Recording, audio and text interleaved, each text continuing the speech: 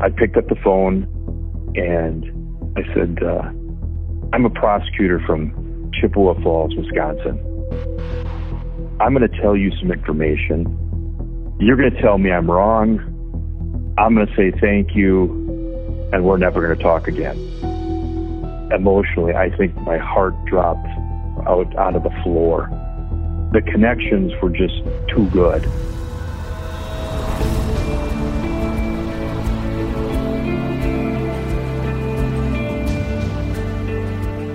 I'm Scott Weinberger, investigative journalist and former deputy sheriff. I'm Anna-Sigga Nicolazzi, former New York City homicide prosecutor and host of Investigation Discovery's True Conviction. And this is Anatomy of Murder.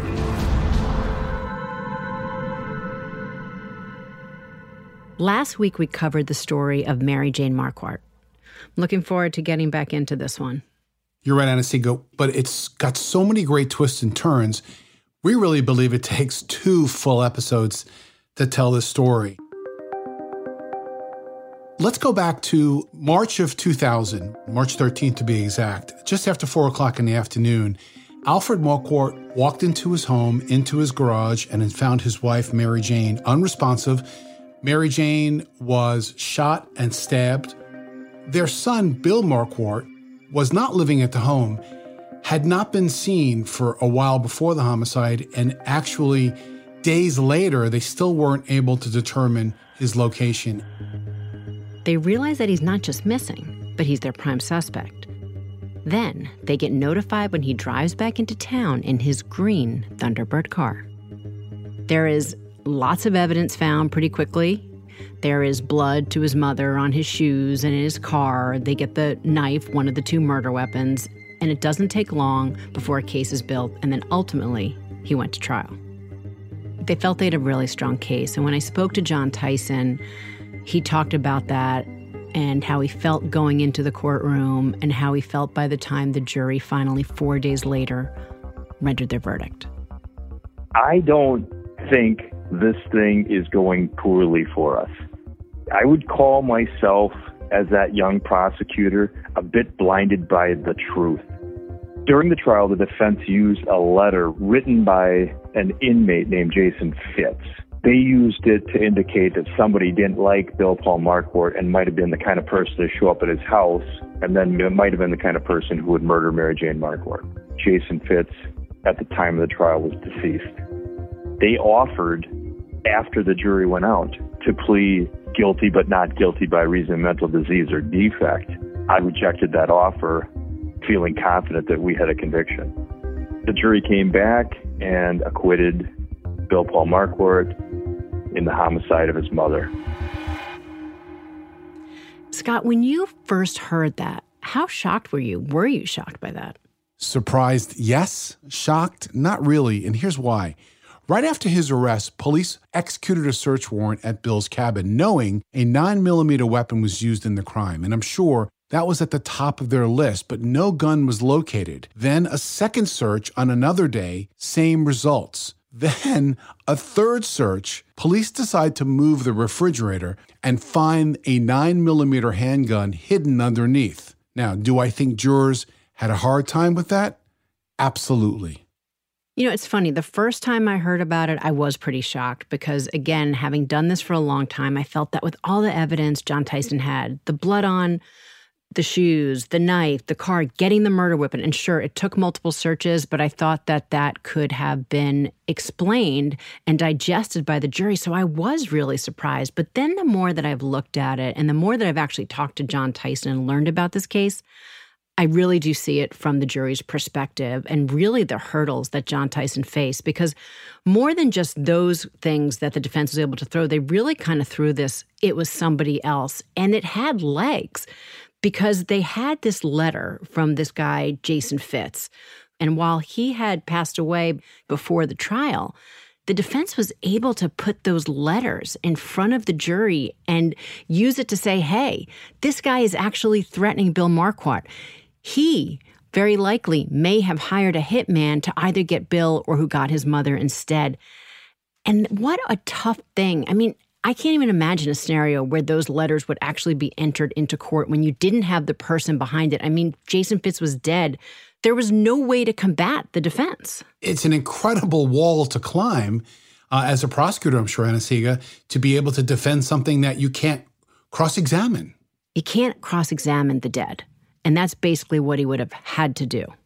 You know, Anna-Sigga, in all the conversations that you and I have had with John Tyson about the decision, the defeat, feeling deflated. After handling my professional responsibilities, I can almost feel the drain as the adrenaline from the trial leaves my body. You start thinking about your life. Am I cut out for this? I'm an elected official. And often you have the family of your victim and you see it in their faces. And here, that was a little different because Mary Jane's family was also the defendant, Bill Marquardt's family. So they were actually quite relieved with this verdict. But again, John Tyson isn't doing it for them. He's trying that case for Mary Jane. And so absolutely, when he heard that verdict, I can only imagine, but I certainly can relate to that feeling of, everything is riding on you. And he took it very personally that he had somehow failed. But in the end, it's about the evidence and how a jury of 12 sees it. I get back to my hometown. People are loving and supportive, but it's kind of like that thing in the room nobody talks about. So I'm dealing with the pressures of the media, the dissent. The fact is, I lost a homicide. Put our listeners in those shoes, Anna-Sigga. Tell me what it feels like, that pressure, when a jury comes back in a different way. Every prosecutor knows or can certainly be in the shoes of understanding the pressure and the impact of getting news like that. Because, you think about it, you lose the case like this and, you put it all on yourself. And while that isn't in actuality what it's about, you are the one charged with going into that courtroom and explaining it to the jury.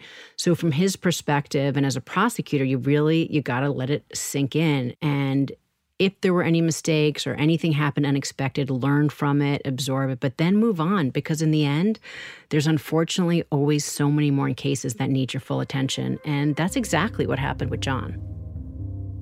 I go out for a run one afternoon. In the middle of the run, I run into my former track coach. And I say, I'm sorry I let you down. And he says, you didn't let us down. Just go back and you keep doing your job. We have trust in you. But, when you heard about this, Scott, in your mind, what did you think about the possibility that maybe Bill Marquardt didn't actually commit this crime? I never really had that feeling during all of my research and covering this case from the beginning. I just felt like the pattern that he had lived, the life he had lived in the weeks leading up to the murder really pointed towards somebody who was capable of committing murder. I mean, even though the jury had rendered their decision of a not guilty, there was still unanswered questions about the evidence that was collected from Bill Marquardt. And one of those was a knife found in his pocket that had 3 sections of DNA on it. One was DNA that was from Bill Marquardt and his mom, and there were 2 other sections of DNA that was unidentified. Those answers never really came out during trial. So I believe walking away from this not guilty verdict, I think John Tyson accepted the defeat, but he did not accept those unanswered questions. And the DNA, it's really interesting here because there were more than just 2 other unknowns. They already knew that they were familially related and female. Basically, it's going to be a mother and daughter or 2 sisters. So you have to start to question in your own mind, well, what could explain that DNA? When I think about it, Scott, I'm thinking about what else could that be? Of course, we, being you, law enforcement, me, prosecutor, would think, there's more victims out there. But again, we can't even get tunnel vision. So it's can you come up with any innocent explanations? That doesn't mean that Bill Marquardt had something to do with it. And the only ones that I could really think about, and I don't know about you, is I don't know, did someone else use this knife other than Bill Marquardt? So maybe they're victims, but they're not his. I also think about when we're kids, this thing that they used to talk about being blood brothers or blood sisters, and you make this like tiny little cut on yourself, and as gross as it was, like you put the blood with your friend's blood or something, and is it something as innocent as that? And I don't know, it doesn't seem likely, but you do have to think that there are potentially explanations out there that aren't related to Bill Marquardt, at least perhaps. There was a clear connection between recovering the knife from Bill Marquardt. And there was also a clear connection that DNA was located with Bill Marquardt's DNA and with Mary Jane Marquardt's DNA. So you'd have to think they were collected within the same time frame. So you have to believe, Anna-Sigga, in some sense, it's got to be connected to him.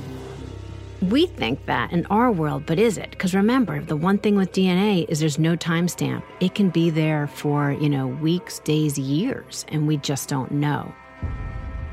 But, for John Tyson, as is probably abundantly clear to all by now, he was devastated by this acquittal, and he really just wanted to push it away as quickly as he could.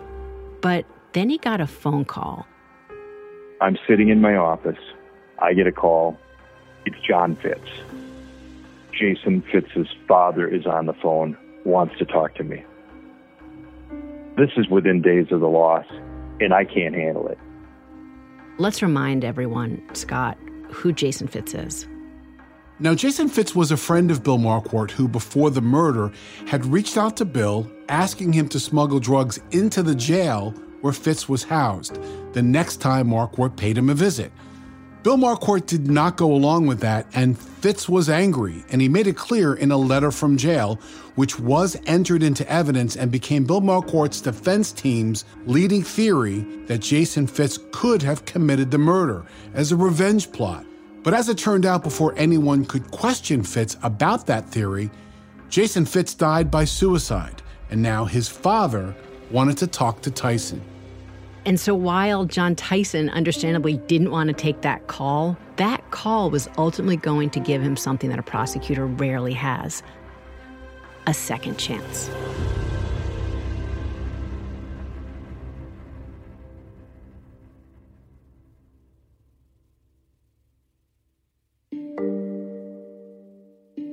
So DA John Tyson has a phone message from John Fitz, who's the father of Jason Fitz, and he asks an assistant to return the call. But then John Fitz calls again.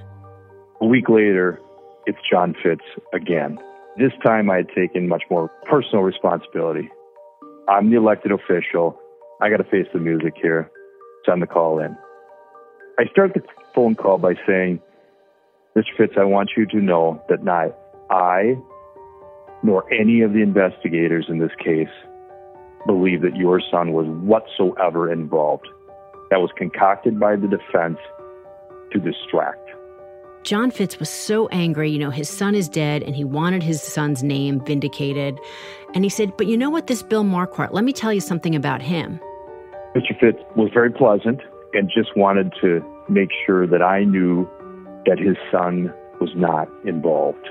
To that end, he added something. He said, and oh, by the way, that Bill Paul Marquardt, he's a killer. I know that because my son told me he killed somebody down in like Georgia or Florida or something. I mean, think about that, Scott. What would you imagine is going through John Tyson's head when he hears that? In first hearing it, Anna-Sigga, I thought, here's an angry guy who's just sort of talking about something he may have heard third hand or, from somebody else who is so angry about not only the death of his son, but the fact that Marquardt was found not guilty. And how could he keep the focus on Marquardt and take the focus off anyone believing that his son committed a murder? But I don't know, I hear it and I think about, yeah, but he just wants his son's name cleared. He's not thinking about the other evidence in the case. I started thinking about the knife and the unknown DNA that was located on the knife. And my reaction was to think, why is it that we've never been able to find who was the source of that other DNA? Now John Tyson finds himself hyper-focused on that burning question. the two unknown samples of DNA on Bill Marquardt's knife. John Tyson's on a mission to answer that question. Is there an unsolved double murder that fits a time frame and other markers that could tie back to Bill Marquardt? But that really is almost insurmountable, because at the end, they don't know when that DNA was put on there. So if what this father's saying is true, and again, he's talking about what his son told him. It's not even coming directly from Bill Marquardt himself to John Fitz. But if he committed homicides in Georgia or Florida, unfortunately for Georgia and Florida, like so many other states, a double homicide is not that uncommon. There is lots of unsolved ones out there. And John Tyson is up in Chippewa Falls, Wisconsin. I mean, you don't know who the victims are. You don't know the actual location. You have no idea about dates or when they occurred. I just can't even imagine where you go with that. I mean, we do have one path, Anna-Sigga, right? We do know that these two pieces of DNA are familiarly related, people that are within the same family. So now we're looking for a double homicide of two family members that are connected through DNA. I knew that law enforcement had looked into this possibility. They had gone to Texas once, they had gone to Florida, they had traced the highways, and they had never been able to locate two familially related women. I was just compelled at that point to say, there's got to be an answer. It may not be the exact thing we're looking for, but there's got to be an answer. As much as he wanted to put those bad feelings away about the acquittal in this case, he decided that it was going to be his mission to at least find out whose DNA was on that knife and just see where it led. I just started searching sites. I probably started out with unsolved homicides, continued on to unsolved crimes. I probably spent a couple of hours. Anything that seemed to me to maybe be a possible connection, I would print out. That is like looking for a needle in a haystack. I mean, I could just see him, Anna-Sigga, sitting in his room with his computer and a map and trying to figure out the distance between Chippewa Falls and these locations, any of the unsolved homicides on those locations. Did you ever see Beautiful Mind, Anna-Sigga, the movie? More than once. Love it. It reminds me of that. That he's almost sitting there in the room with these, the strings going and the lines from one article to the next, just trying to figure it out, like maybe, the guy who has more issues than just trying to find a killer going on. Absolutely. That's the thought. And every time I think of that scene, it's just so incredible to me. Even using the internet to do that, because it's such a large landscape that he's looking at, both literally and figuratively. I mean, I think about myself, and certainly, Scott, you know this, and I'll tell the rest of you too. I am not the most technologically advanced. So having to go about this in a way that is methodical and you cover all your bases, I certainly wouldn't be confident in my abilities. But to be fair, John Tyson isn't your homegrown, regular lawyer or prosecutor guy. He has got a special skill that he had for many, many years. He had a degree in library science. I thought I should be working with children, and library science is an area where you can work with children. I applied and got a full ride to go to library school. But now let's go to sideways for a second, because I really think that it's his background that to me is fascinating. I mean, I never even heard of someone studying this before. Do you even think that most people know what that is? Because I sure didn't. I didn't either, Anna-Sigga. I didn't even know that was a required course in becoming a prosecutor. It's not. That's why I didn't know what it is. That's right. Luckily for me, it is not. But it certainly is much more than the Dewey Decimal System. It's more than someone behind a desk checking out books. I mean, it is a degree above your bachelor's that really is very specialized. There are people with this degree that ultimately work with doctors or nurses, that they give them everything they need. And, for those of you that think about like your paycheck, if you end up with this degree and work for the CIA, for example, you can earn up to 6 figures working in this library. And for someone who was in government as a prosecutor for a long time, certainly a lot more than I ever made doing that. But for John Tyson, if he's putting Bill Marquardt in his sights again for a second time. Because he got that lead, he is narrowing these things down and really focusing and, putting his glasses on and really getting into those searches to try to determine if all these factors can line up. And ultimately, there was a printout that he took, one of many, that he couldn't keep his eyes away from. And I printed one out from Central Florida, Sumter County. There were 2 women on it. They weren't identified as a mother-daughter, and they had different last names. I kept working on the research and went back, but somehow that one sheet of paper had positioned itself so that I could see the photograph of Margarita Ruiz. At some point, it became clear that her eyes were staring at me. It was a poster of an unsolved double murder of 2 women in Sumter County, Florida.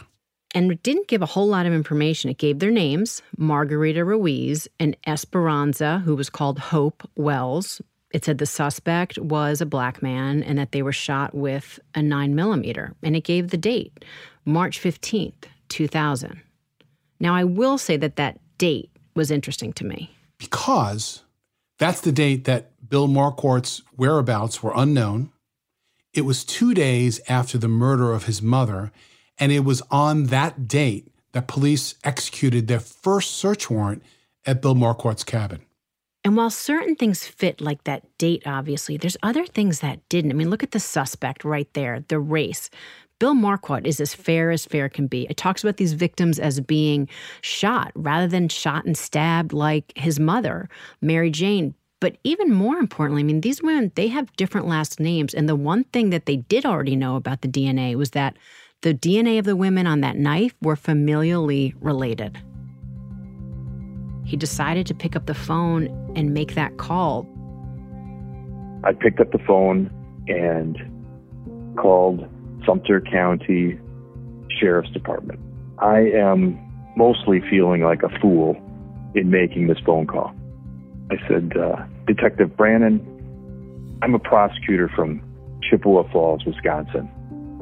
So I say to him, I'm looking at an announcement from an unsolved homicide from Sumter County, Florida. I'm going to tell you some information.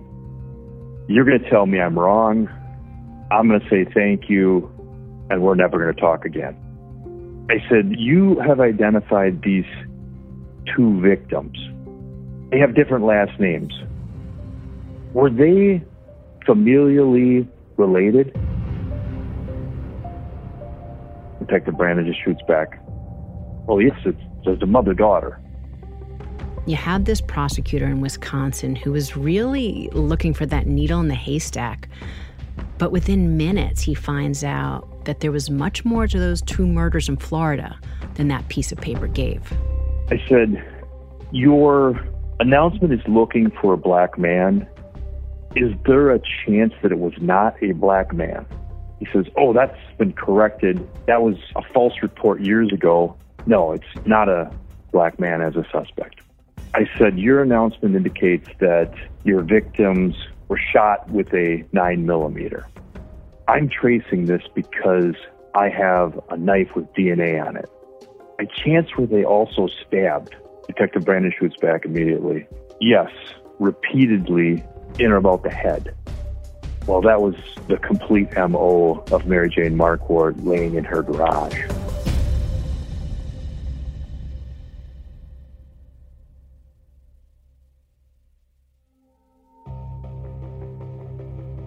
Emotionally, I think my heart dropped onto the floor.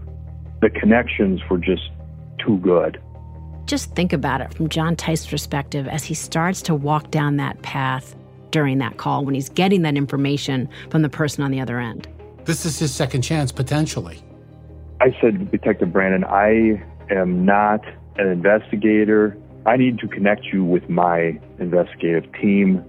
The adrenaline, that sense of hope, or maybe even relief, that he has now potentially going to be able to make right what he felt had gone very wrong. Florida had been holding DNA. We had DNA. Within 24 hours, the crime labs had connected. And let's just talk about who these women were, because every homicide is terrible and wrong for so many ways, but who they were makes it all the more so. Margarita Ruiz, she was the real matriarch of this family. So 72-year-old Margarita Ruiz was living with an extended family, which included her daughter, Hope Wells, who was 41 years old. They called her Hope, but her actual first name was Esperanza Wells. And these are hard-working people.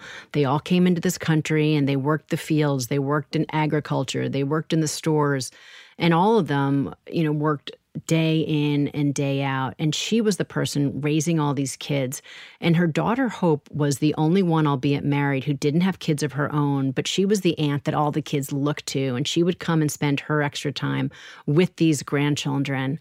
And they lived, really, it's like in the middle of nowhere. It's just land, and they have this very small cracker box house. They clearly didn't have much monetarily, but it is so clear from all these people that there was lots of love inside that home. A suspect walked up unannounced, knocked on the door. Margarita answered the door, and just as Margarita answered the door, the suspect raised a weapon and shot right through the screen door, hitting Margarita. As she backed up, he fired another shot and then followed Margarita inside the house. As Margarita stumbled back after being shot, the killer followed her inside the house, shot her as she ran towards the bedroom. Hope Wells was inside that same bedroom, and she was also shot multiple times point-blank range. Both women were then post-mortem stabbed. There's no sexual assault. There was no robbery. These women had no enemies. They're living out in the middle of nowhere. This happened in the middle of the day while they were watching two small children. There's things about this that are very similar to Mary Jane Marquardt. And one of those two is just a complete lack of motive, like no sense of understanding why these women were killed or the way that they were killed. And the unusual portion of that, Anna-Sigga, is shot and stabbed. You don't see a lot of those cases where both of those acts are done to a victim at the same time. It's very specific. And if you can link the crimes together, it really starts to form what we in this profession called MO, modus operandi. It starts to form almost a pattern of a killer, the things that you can try to figure out identity based on the way they commit these crimes. Another thing that sticks out to me in this case is just there was two young kids in the house when these women were slaughtered. One was 4 years old. It was a granddaughter of Margarita, a niece of Hope's, and the other was her young brother. I think he was not even 2, if I remember correctly.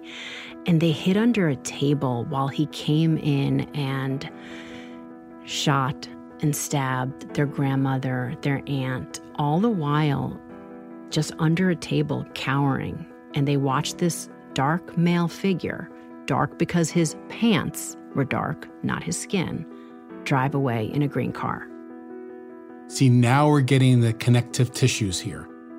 Remember, the car that Bill Marquardt had been seen in and was arrested standing next to was a green Ford Thunderbird. And John Tyson, learning all this, he puts the investigators from both jurisdictions in touch. And very quickly, they looked at the DNA from the Sumter County homicides and compared it to what they had up there in Chippewa Falls. The investigators from Florida took a look at the DNA on our knife, and it came back to Esperanza Wells and Margarita Ruiz. These were the two women of their unsolved murder, and it was the two women on my announcement that I located.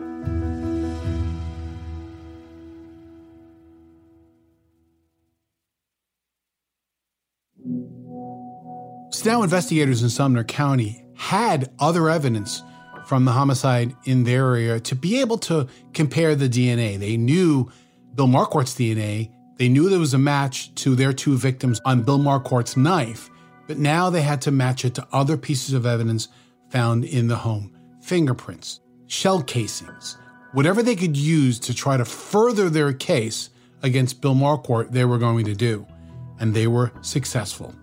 I remember the Florida prosecutor in this case saying that by the time he went to trial against Bill Marquardt for these two murders, that it was the strongest forensic evidence case, not only that he'd ever had, but he'd ever seen. Because ultimately they had Bill Marquardt's DNA matching the DNA to the Ruiz home. They had blood from his shoes matching from inside his car, also matching to Hope Wells. They also had the gun from inside Bill Marquardt's cabin matching to the shell casing, the 9mm found in the Ruiz home. So almost every which way they looked, it was like link, link, link, link. When you look at this evidence, Scott, as opposed to what John Tyson had when he went to trial against Bill Marquardt for the murder of his mother, where do you look at it in terms of the strength of the evidence this time around? Well, I think it's a hugely strong circumstantial case built with a great amount of evidence. But we also do know from receipts found inside Bill Marquardt's Green Thunderbird that he had been in the area of Florida. So it was feasible that he could have been, not just because of the DNA said it, but you're adding to the strength of the DNA is putting him in the area at the time of the homicide. I think it's an extremely strong case, but you have to think, could lightning strike twice? But it's that piece of paper that I think about is maybe my favorite piece, right? Because you have this receipt. It's just a receipt that puts him in Florida, which, okay, great. Could he have done it? Maybe, maybe. But now you have all the DNA, every which way you look, everything match, match, match, match, match.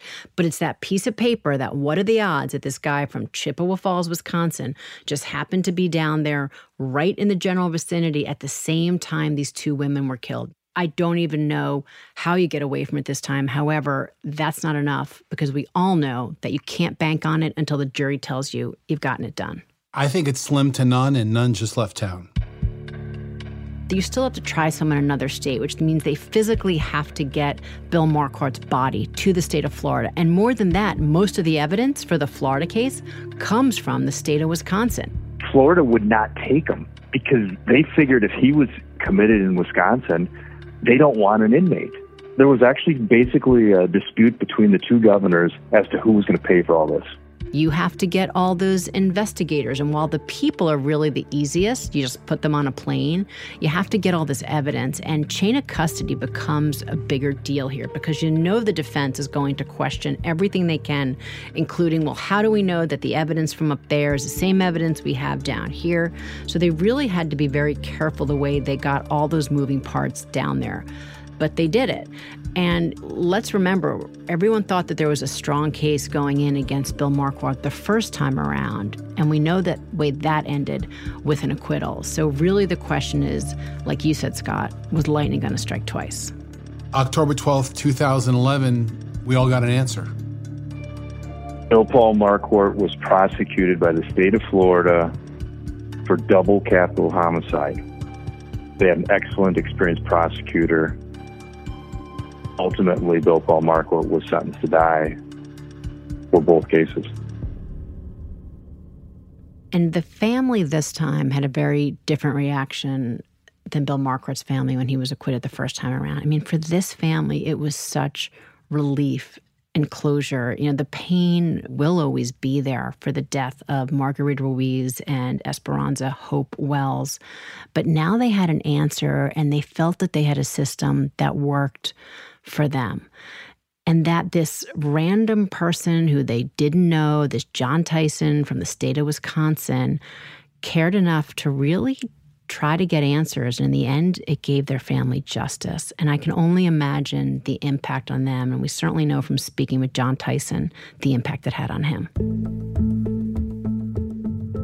It would be unfathomable that I would be able to predict how this case would come together. But by just continuing that commitment to work for justice, I mean, ultimately, I feel like I have heartfelt support and love from a family in Florida that was seeking justice on behalf of two completely wonderful, innocent people.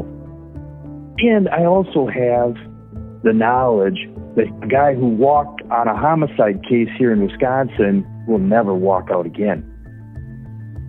And you always talk about that justice, it's not always a straight line. And this one was, crooked and made bizarre angles in all different ways. But in the end, they got there. And I just love hearing about his relationship to the Ruiz and Wells family.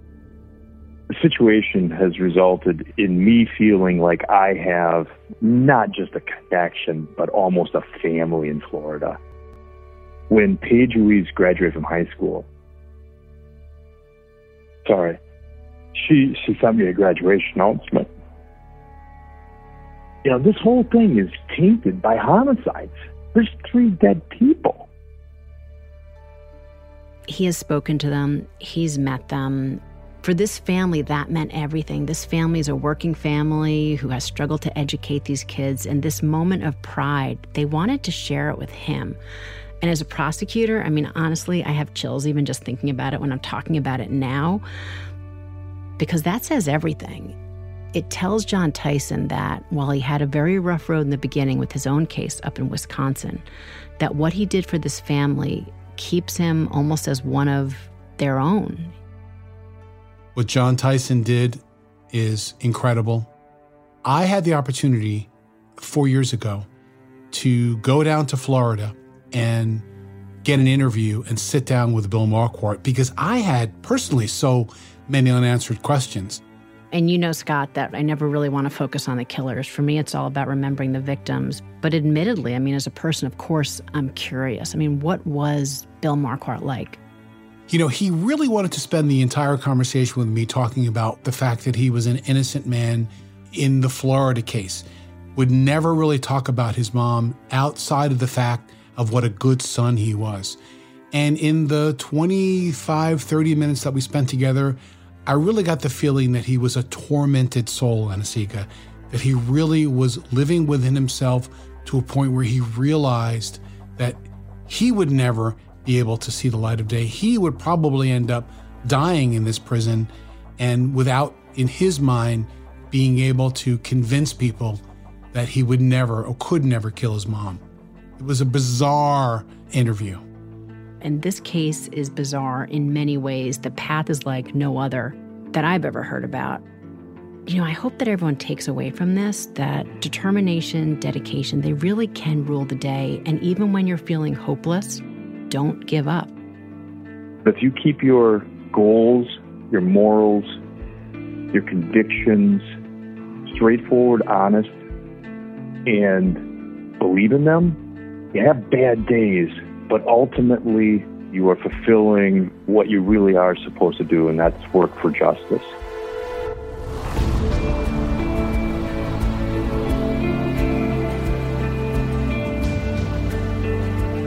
Tune in next Wednesday when we'll dissect another new case on Anatomy of Murder. Anatomy of Murder is an Audio Chuck original, a Weinberger Media and Forsetti Media production. Sumit David is executive producer.